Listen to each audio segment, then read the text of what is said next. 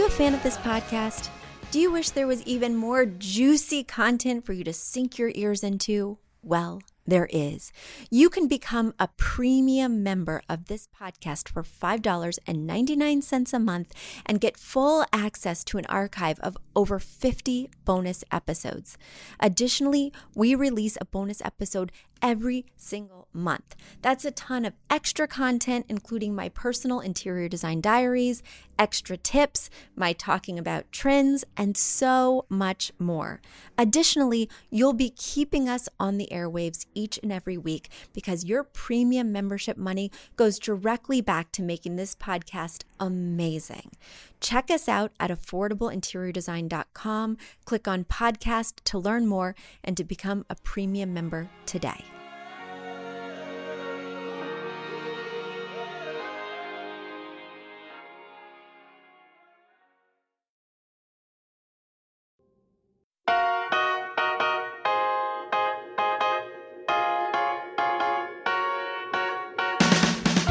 You don't need a high-end designer or a lot of money to get a luxe look. Be your own interior designer with big design, small budget.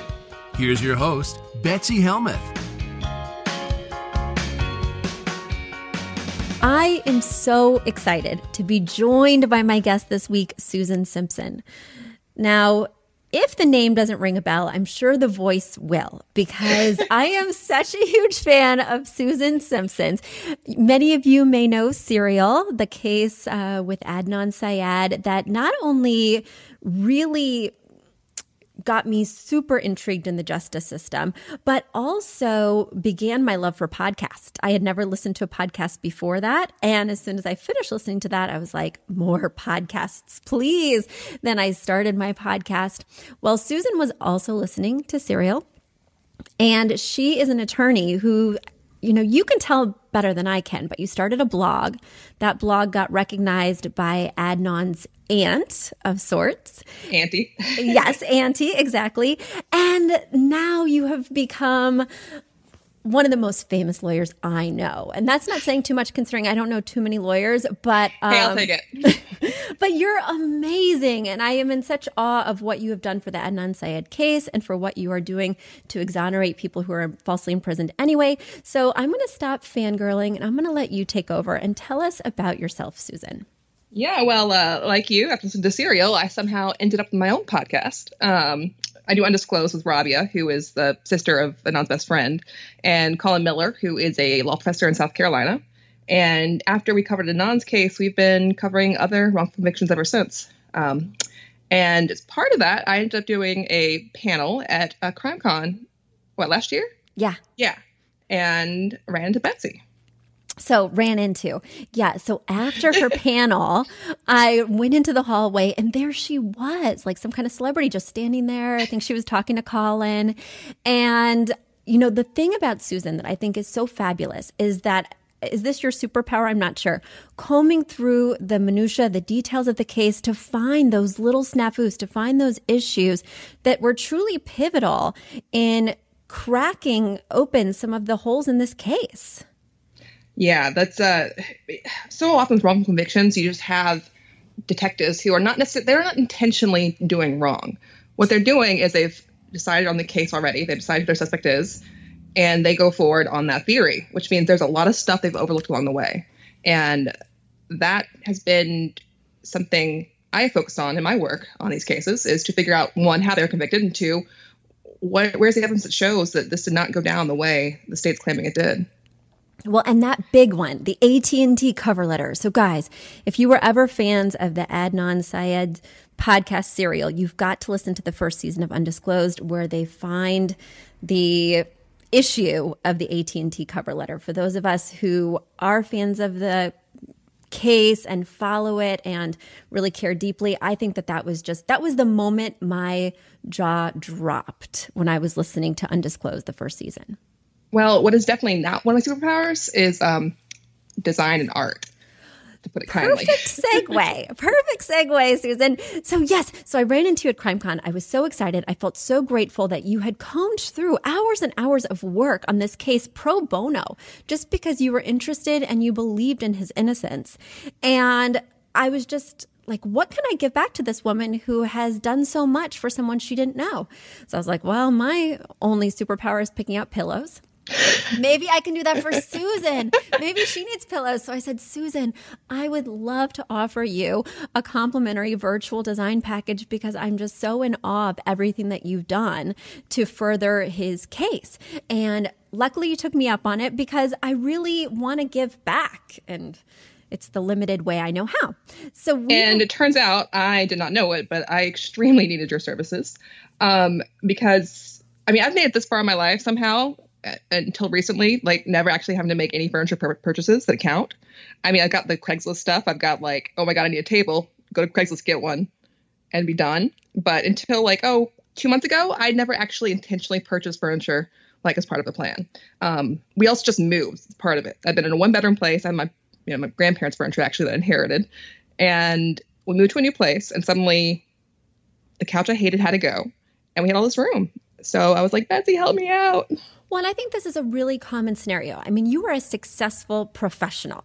You are a ninja in your own field, and yet you're living in a space that feels a little dormtastic or like everything was kind of found objet. Nothing feels cohesive. Why is this? And I see it so many times with my clients. So you are not alone. Don't feel bad, but it is time to start adulting. Design adulting.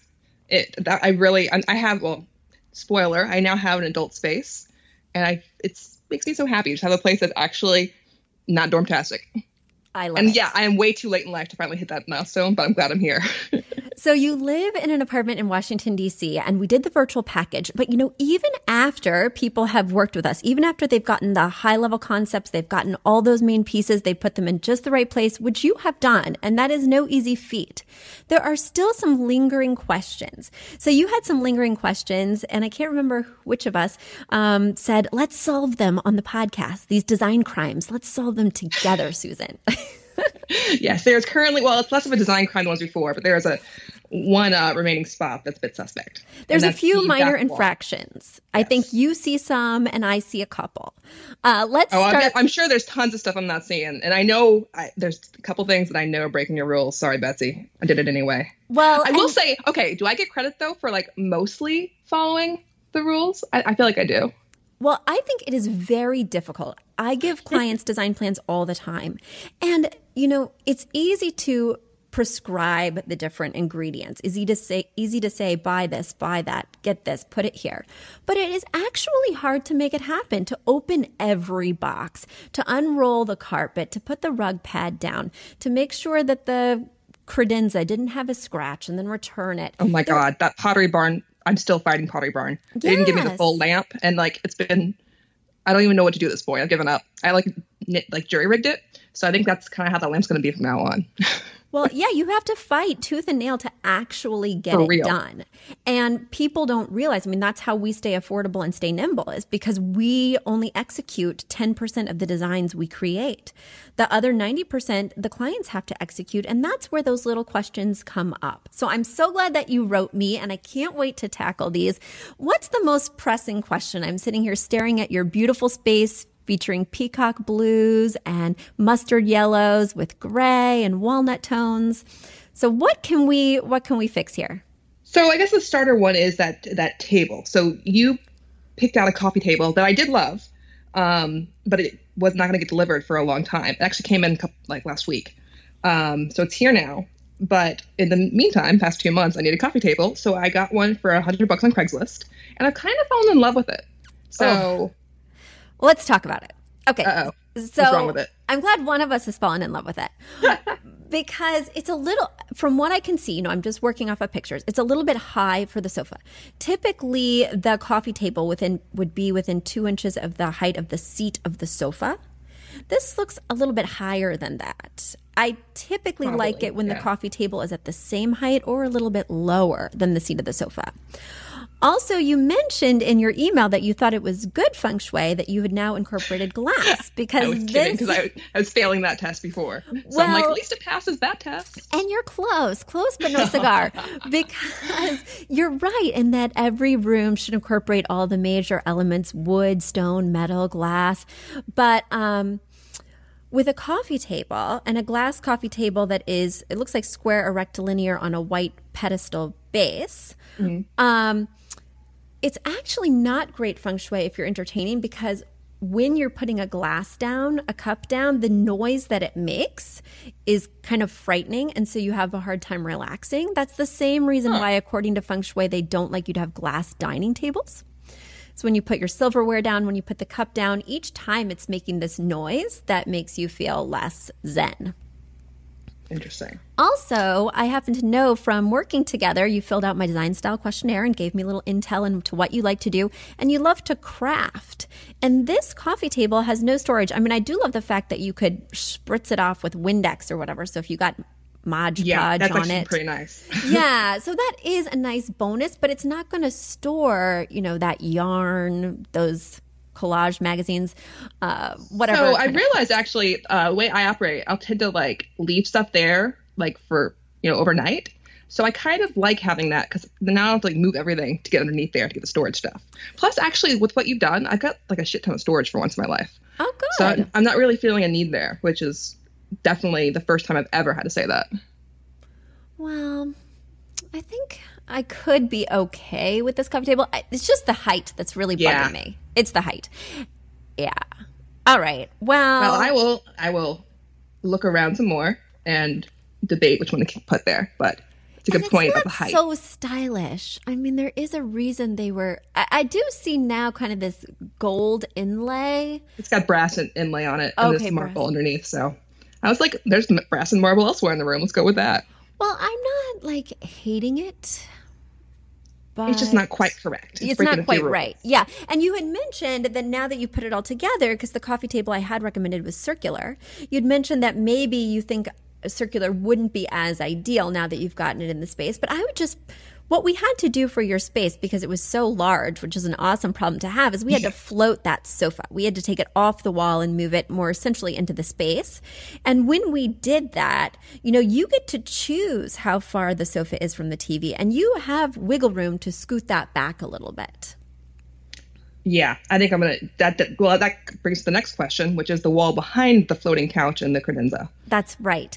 So when you're floating a couch into the center of the space, you are left with negative space behind the couch that you need to do something with. Now, you don't always have to have a sofa table to conceal the back of the sofa, but a lot of people do choose that.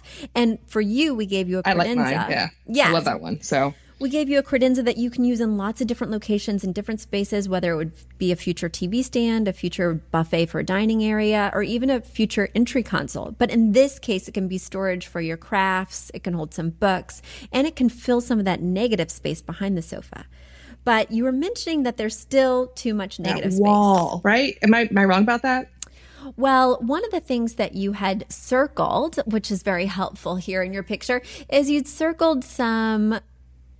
eyesores. I don't even know what the hell is going on there. It's 4 or 5 patched up former I don't even know what they are, but they're there. They're hanging out. A whole bunch of archaic outlets, right? Maybe one is an old phone jack, maybe one is an old cable hookup, but we're not even putting the TV there, and it's not an organic place to put anything else in terms of a TV, and you have no functional need for it. So that negative space behind the sofa, we do have the sofa table / console behind there, but then we have a good 5-foot swath before we hit that wall that has the weird outlets. And there's no real function we can put back there. You have a separate dining area, and plus it would be pretty tight. Mm-hmm. It is in a walkway because you have a patio with a sliding door also behind there, so we don't want to gum up that walkway. Yeah, and we do use that space actually. So I don't want I like having the space there. It's just I want that blank spot covered up.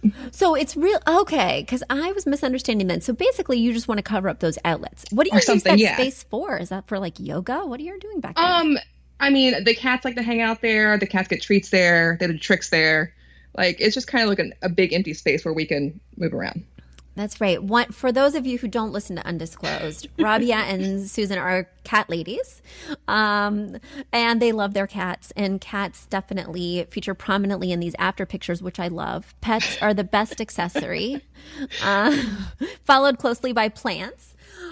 So yes. So plants, though, that was my kind of fallback idea. If I just put plants there, is that like breaking any rules? No, it's not. Okay. Functionally, there's nothing to really put back there. You had put a bench back there, and I think that's interesting. That was just to block it. If you were coming in from that patio door with umbrellas, if people were taking off their shoes, if somebody was actually going to sit there to do something. Otherwise, I wouldn't just put a bench to block it. Yeah.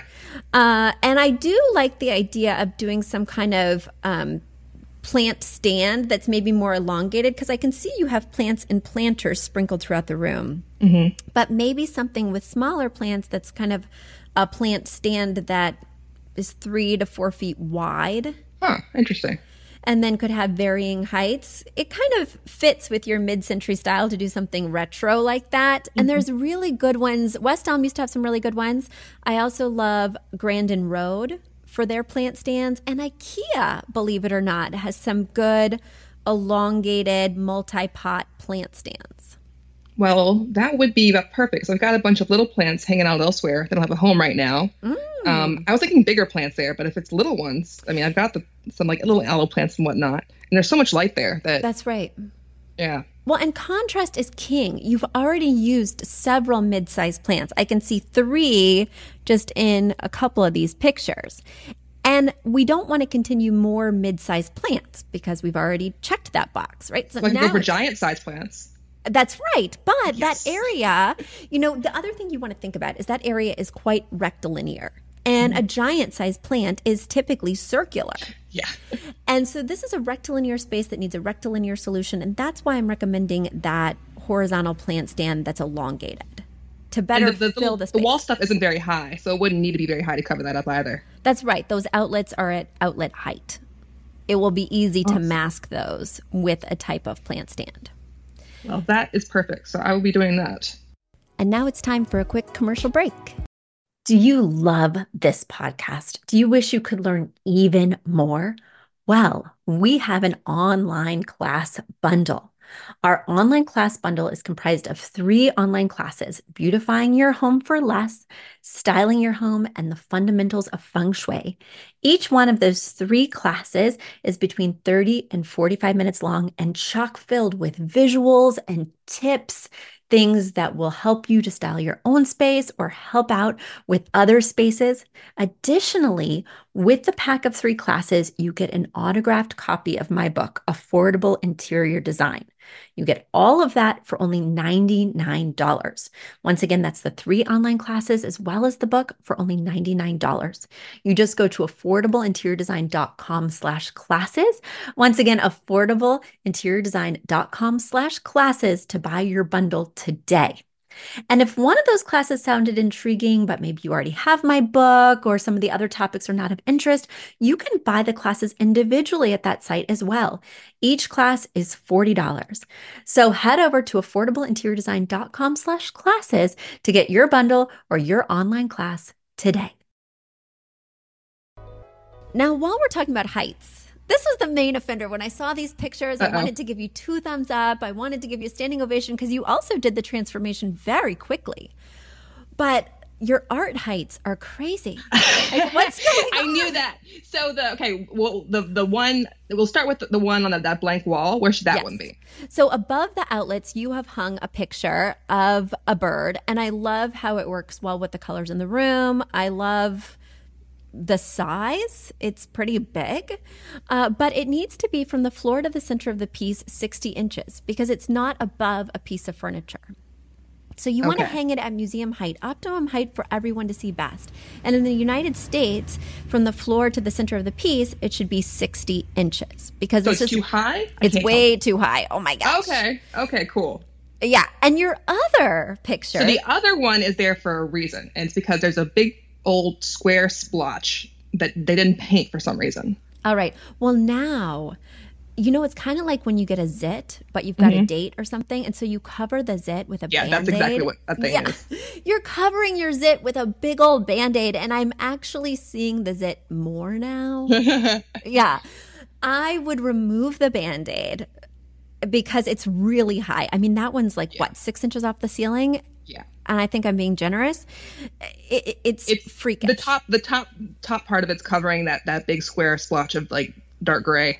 So that's what it's absolutely a Band-Aid, and I knew you wouldn't like that. Yeah, I don't. And what I could see, because that other picture, I'm just guesstimating, but I'm guesstimating that these are 30 by 40 inches horizontal. They're both subject matter birds looking at prey.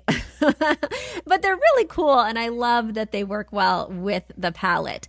I would see putting them on a diagonal on that wall above the outlets, because that one picture is really not big enough.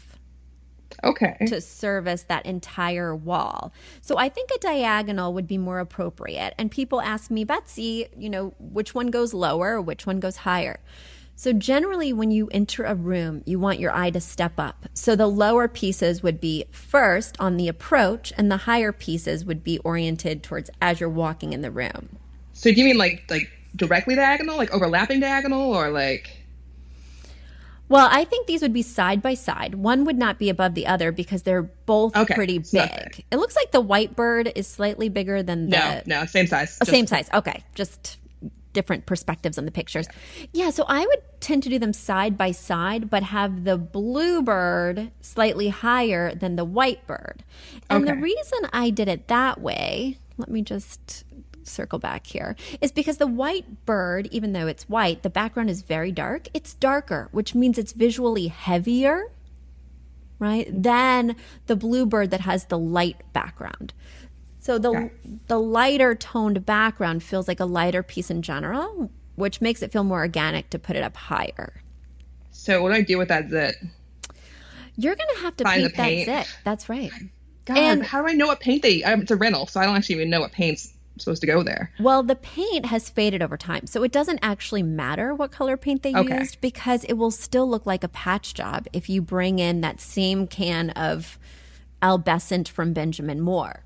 What I'd like you to do is go to the Benjamin Moore store, and that's where most people buy their paint, so chances are they got it there anyway, and pick some paint swatches, those long cards that will show you several different tones that you think are in the right family, and try to get as close as possible. Then what I would recommend is that you not just paint that little patch, or it might be a big patch. I can't tell because that's a big bird. Yeah. It's a big It's like Band-Aid. Maybe almost a foot each way. Yeah. But I would recommend painting that entire wall. Because even if it is a little bit off from the other walls, you couldn't tell from, it's just if it's that patch. That's right. So that's going to be 4-hour job, maybe 3, but then you won't see the patch. You won't have the freakishly high flying bird. And, when you are seated on your couch, that's kind of the direction you're looking in. Unfortunately, it is getting a lot of attention. Yeah. So that wall blank, no art? No art. Because it's already got some issues with a big vent at the bottom, with the Nest device. We don't want to draw attention to something that's already visually cluttered with things that aren't interesting. Okay. Yeah. So we're just going to let that recede into the background. Well, I will find some paint eventually and fix that. But yeah, no, I knew that bird was too high. The other one I thought seemed just, I don't know, kind of right sort of area. But I could at least tell that one is breaking many rules. Yeah, they're flying way too high. And once you do it the diagonal, you're going to have to redo the math that I told you. So basically the center point of both pieces, the lowest point and the highest point of the other bird, would be at 60. Man, some algebra shit going on now. Okay. I'm going to ask you to do it like a quick diagram, make sure I got that right, and I will move those birds. Right. Or, you can hold them up, take a couple of pictures, and I can let you know. Or you can give me, I think I already have the measurement of the wall. Give me the exact measurements of the bird, and I can drop it in. But yeah. Then cool. I think it's really going to fill that wall beautifully. I would probably even recommend that you get the plant stand first. Yeah, and figure out where that's going to go. Then we'll see where the negative space is. We'll see which one you went with. I think that's typically, I always start with all the furniture first. I don't hang the art till the very end. Well, that will be what I do. There's also a new question since when you first designed the room. Yeah. My husband may be getting a work from home position, so he may be moving out his desk from that room. Great. I love it. So what do I plop there? So as you guys know, we floated the sofa in the center of the room, and then behind the sofa, but off in the corner, not directly behind, but at a diagonal, we put his desk because we don't want people looking at it when they're seated on the sofa. It could kind of be tucked away. When you first walk in, it's kind of in a corner over there. So it's a terrible desk. He was emotionally attached to it, but it's a terrible desk. It's a sentimental piece that is not stylish. So now you're going to have a big empty space, right? Yeah. Okay. Well, this is a living room. And I would first think about what functions do we need. It needs to be something that can fill the space, but nobody's going to sit back there. That's basically the naughty corner, right? I can't see the person on the couch. I can't really see the TV. It's very far. I'm just excluded. It's the cat timeout zone. The cat timeout zone, or it's a perfect place for some. Now, I've only seen like 2 of these because otherwise a stylish cat tree is an oxymoron, but there's like a couple of them that are really neat. Oh, that's an interesting idea. But this is a big area, and I feel like a cat tree might too closely mimic the plant stand in terms of those branches and landing pads. I would be more inclined to do a bookcase. Or like an open, what's the etagere or something? Well, etagere typically doesn't have a back. It's typically just shelves that maybe don't even have sides, and they hold tchotchkes. And you've already got floating shelving on the same wall as the TV. I'll finally get around to unplugging that one and taking it down. I just kind of... You know what? I don't mind them. Oh, really? When I first saw the floating shelving that was in the brick, my first reaction was, let's take it down. This is a rental. You didn't make that choice. And I don't love floating shelves. But once you put the whole room together, I think they're kind of interesting. Okay. I would leave those. For me. And instead, I also want something bulkier back there because right now it's housing a 4-foot desk, which has a depth. I mean, you just have a lot of space. If you needed so more weight there. More visual weight. So maybe it could be a wide bookcase. Maybe it could be a bar, but you don't need that. We already have too many bars. It could be, that's a really good problem. It could be a leaning mirror. We need something with gravitas, but you don't have any function for that space. So I basically have to fill it with something that could look like it's providing a function because this wall is massive. Yeah. And reflecting the light on this side could be an interesting choice. Or I could get like a giant T-Rex statue. That might go Well, there. I think you should continue with the bird theme, frankly. Get a pterodactyl instead. Yes, there we go. But yeah, I'm open. And sometimes, even though this is such a big area that it could look conspicuously empty, sometimes I like to have an empty zone where I can evolve. You guys just moved in. Right now, your needs are shifting because he may be working from home. I think you're going to find a use for it in time. I don't love to fill something just to fill it. So like the space behind the couch, like I didn't anticipate using it the way we do use it.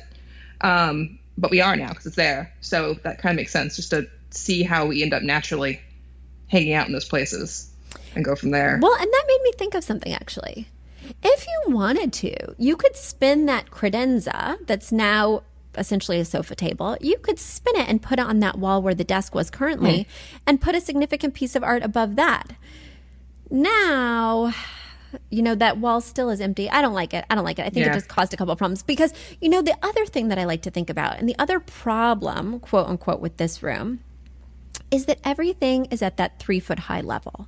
Yeah. What we're looking for is that contrast. We don't want all medium-sized plants and we don't want all medium-sized furniture. We do need some pieces that have some height so that your eye visually undulates around the room.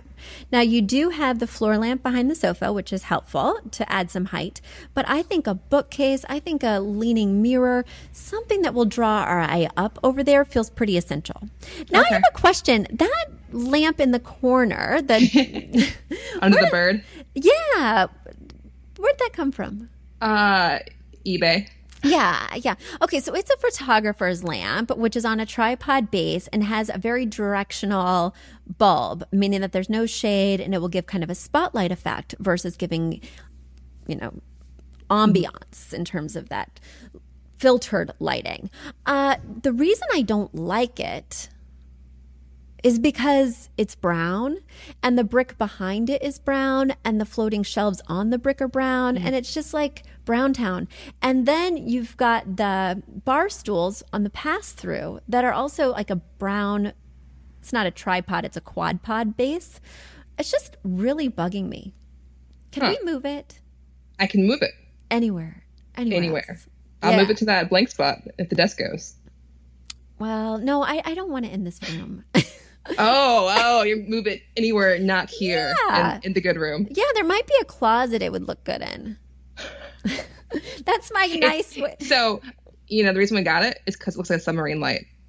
So the reason we got it had nothing to do with design whatsoever. And more to do with submarines. Well, and I actually like these lamps and have recommended these lamps in certain circumstances.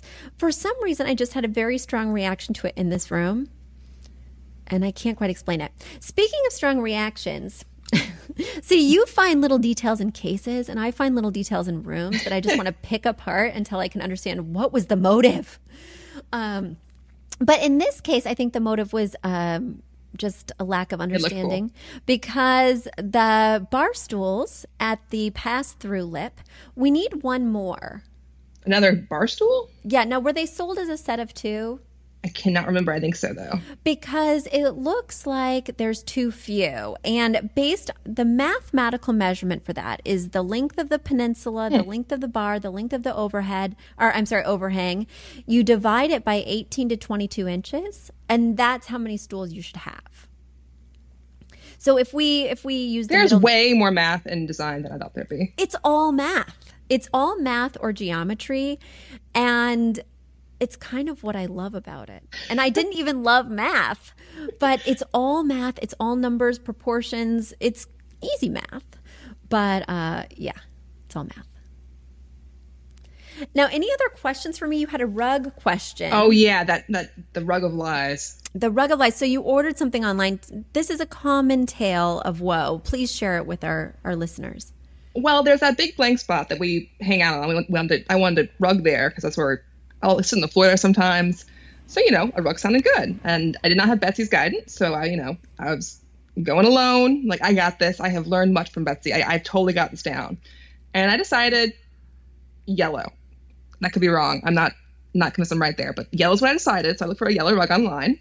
And I found one pretty cheap that was, I thought, a goodish size. And it was yellow and pretty simple. It probably doesn't match at all. But in my mind, it could have matched. So I ordered it, and I'm like, okay, cool, I have a yellow rug here. I get it. The thing is it's white. The whole yellow thing was just a ruse to make me buy it.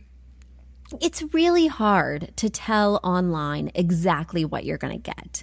You really want to read reviews, and if there are no reviews, you really want to write a review. When you get You're like, don't buy this rug if you want a yellow rug. That's right. You want to spread the word and be like, this rug wasn't yellow. I think of it as karma because I read so many reviews and they really help guide my decision making for my clients, that whenever I have a free minute, I go online and write like 10 reviews of just random things I've used recently, just to put that energy back out there. So if you go on these websites, you'll see little affordable interior design reviews, because I like to put that good review karma out there. But yes, you got duped. This is not a yellow rug. And I wouldn't have even gone with yellow. You say, I didn't have Betsy. I'm right here. I'm just a podcast away, Susan. The reason I wouldn't have done... You were close to the sun. I thought I knew the rules. I tried to do it myself, and I was not ready yet. Well, here's a little rule for you. The reason I wouldn't have done yellow is because your floors are kind of a honey. They're sort of a yellowish stain. And your walls are a cream, which can look a little bit yellow, especially because this area is flooded with sunlight. That's why the cats love it so much. You would want to cool this area down with a cooler tone. So this is the time to use that peacock blue. Okay. So I was thinking like the rule would be like, don't have more blue. There's a lot of blue already. So the rug I got was not the one Betsy suggested. It was similar-ish, but it's much more bright, which is my weakness when it comes to this. Oh, really? Okay. Because yours was much more mature looking. I love this one. I was actually very excited by this one, and I'm glad you went with it. Yeah. So I was thinking I have one bright blue rug. Don't add another bright blue rug. Well, I would pull one blue from this, because what you want to do is this rug is what they call these days like a vintage Persian inspired rug. It looks like a Persian rug that is old and vintage, but it is not. And then what they call it is over-dyed. So they've over-dyed it or dunked it in a vat of dye. That's just what it's supposed to look like. That is teal or blue. And what has happened is you actually get variations of that teal and blue, and then there's also threads of this rich mustard. Now, I would play with one of those blues because there's kind of a more royal blue and then there's a more tealy peacock tealy blue. Greenish. That's right.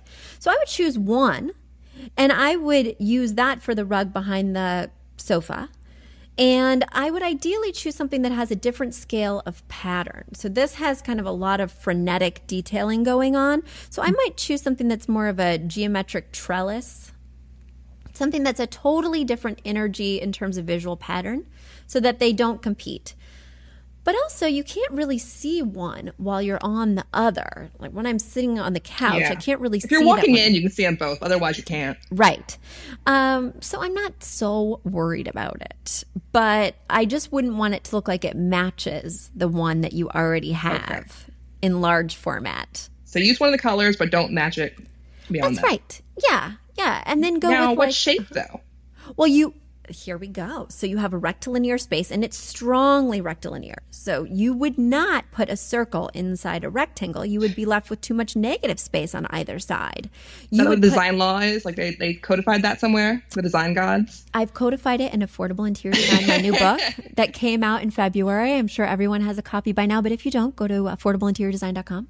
But yes, for $14.95, you will learn that whether it's a rug, whether it's a dining table, whether it's a plant, as we just talked about, if it's a rectilinear space, it needs to be a rectilinear or oval object that you put inside.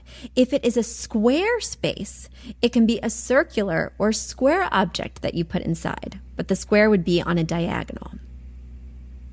So if you had a square dining room, you would use a circular dining table in that situation, or you would use a square dining table on a diagonal.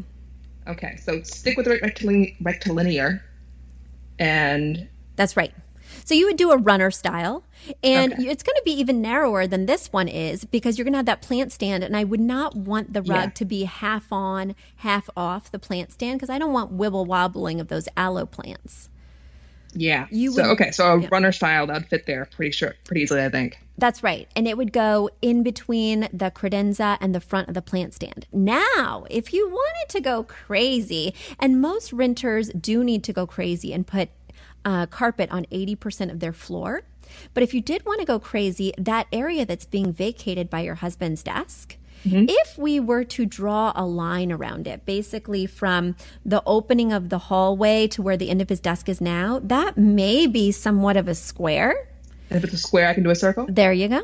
All right. You could put a cute little circular rug over there, and then you could put some kind of wacky cat tree on top or something else. I sure wish you needed, I don't know. You don't need anything. You have so many rooms. I know. It's amazing. I went from a really tiny space before to this big space, and it's amazing. Yeah, because also now I have stuff before it was always I can't add anything more at all because there's nowhere literally for it to go. Now it's there's tons of space. Where is it going to go? Right. No, that can be a problem. But like I said, we don't have to solve every issue. We can leave some issues unresolved and they will reveal themselves over time. And that's what I would do. That's the good part of design law, at least. There are these rules that you have to follow, but there's no requirement right now, the second you fix it. That's right. But I am so impressed with what you have fixed right now this second. Before we sign off, are there any other questions that I didn't answer? I'm sure if you went to my house, you'd be like, Susan, you have 100 questions you should be asking me right now. Well, based on these pictures, I think you've done an amazing job. I actually expected a little bit more of a challenge on my rules, but you've really bent to my will, and I'm so impressed. Yeah, mostly. So my instinct for anything is just to add tons of color. My home office, which Betsy will never be able to see ever because she would not be my friend anymore. I have just put all type, it's like a unicorn exploded. And I'm fine with that because only I see it. So for the living room, it is still bright and colorful. And I tend to go for the bright, turquoise couch, instinctually. But Betsy convinced me successfully that having the gray couch and chair is the way to go. And I did it. and it still looks all bright and cheery. Yeah, that foundation of neutrals is something that you can build upon. You can layer your color. You will not feel like you're missing out. FOMO. It doesn't feel gray, and it's very gray. Yeah, Roy G. Biv FOMO, I call that. But I have constant Roy G. Biv FOMO. I want to have that rainbow, whatever. Yeah, so I am also a recovering Roy G. Biv FOMO addict, and my customers, my clients have beat me down over time. Betsy, I don't want to use that much color. Betsy, what are you doing with that much color? If you walk into my living room, it's like a stoplight. It's red, yellow, and green, and it's pretty bright like that. So I myself have to tone it down because the problem that creates is that it's not sophisticated. It's fun, it's lively, it's vibrant, but it's very hard to make that rainbow explosion sophisticated. Yeah. And that's why I have to even temper my own work. Some of my designs are not as sophisticated as my other designers because I love to go bold. I love to be a little bit crazy with my patterns. I used to have a philosophy or rule that you needed to have one very ugly thing in every room. I have since let that. That's my lamp. That's the lamp. That's the lamp, and it's maybe also that strange reindeer in the background on the credenza, which I didn't bring up, but I can't quite stop looking at him. My brass animals. You have to fight from me. Yeah, I was going to say, I think I see another brass animal on that. Oh, there's like four of them, like scattered around. You know, whenever you have a collection like that, it's safety in numbers. You should group them instead because sprinkled around, they look cluttery, and together they look cohesive. Make an army of brass animals, and together their might will like balance out their whatever's wrong with them. Well, and that way, if you choose not to see them, like I might if I came over for a cocktail at one of your mini bars, I could just not look in that direction. It's not like if you everywhere. Come over, I'm moving that deer in front of where you're sitting. Well, it has been such a delight talking to you. It's been such a delight getting to know you because I've been such a fan for so long, so in awe of your talents that it's so fun to have you be interested in my talents. It has been really interesting. I mean, I'm still pretty terrible at it, as those pictures show. But for me, it's been really interesting to try to learn a field that's so far afield from anything I know, and to like learn the basics of it. And even vice versa. I often disagree with them. And vice versa. And I try and disagree with the law and the things that you guys talk about on Undisclosed. And, you know, there's just no getting past certain. I know I'm wrong about the design. I'm just going to keep being wrong just with a couple of things. Yeah. Yes. No. And that's your prerogative. That's what makes your home your special home. Now, speaking of the law, speaking of Undisclosed, I think you guys just started a brand new season. Is that right? We did. So Amelia, who was involved in our Freddie Gray series a couple years back, is covering the case of Keith Davis. If you've not heard of it, it's another Baltimore case. He is about to go up to trial again, probably this summer. It'd be his fifth trial in the past couple of years because they keep trying to convict him and keep getting a hung jury, and they keep on trying. So it is a fantastic series, an awful case, but you should check it out at Undisclosed. That's devastating and a mess, and also so admirable. I really admire the work that you guys do. If you haven't checked out Undisclosed, the podcast, you must start with season 1 if you're a serial fan, but don't stop there because they have so many addendums. They have John Cryer on. It's just awesome, the work you're doing. So thank you for joining me. Thank you for all your help. And when you're ready to tackle that unicorn office, I am here for you. No judgment. No judgment. We'll see. I may just add more colors to it and call it a day. Oh my gosh. Okay. All right. Well, you can lead a unicorn to water, but you can't make her drink. I think that's what we're going to leave on, guys. You've asked for it, and we have answered the call. For years, you've been saying, Betsy, you're talking about all these great design concepts, but we can't visualize them. You're describing the picture that the listener sent in of their problem, and we wish we could see that picture too. After all, a picture is worth 1,000 words, and I do my best to describe them, but there's nothing like seeing it for yourself. And that's why Affordable Interior Design, the podcast, now has a YouTube channel. Not only do we have a YouTube channel where you could see recordings and clips of these podcast episodes, we also have an Instagram, a Facebook, and so many other exciting things. You should check it out. Head over to affordableinteriordesign.com/links. Once again, affordableinteriordesign.com/LINKS. links. And when you go there, you will see links to our YouTube page, our Instagram page, our Facebook page, and more. Please check it out, follow and subscribe so you can see everything I'm talking about.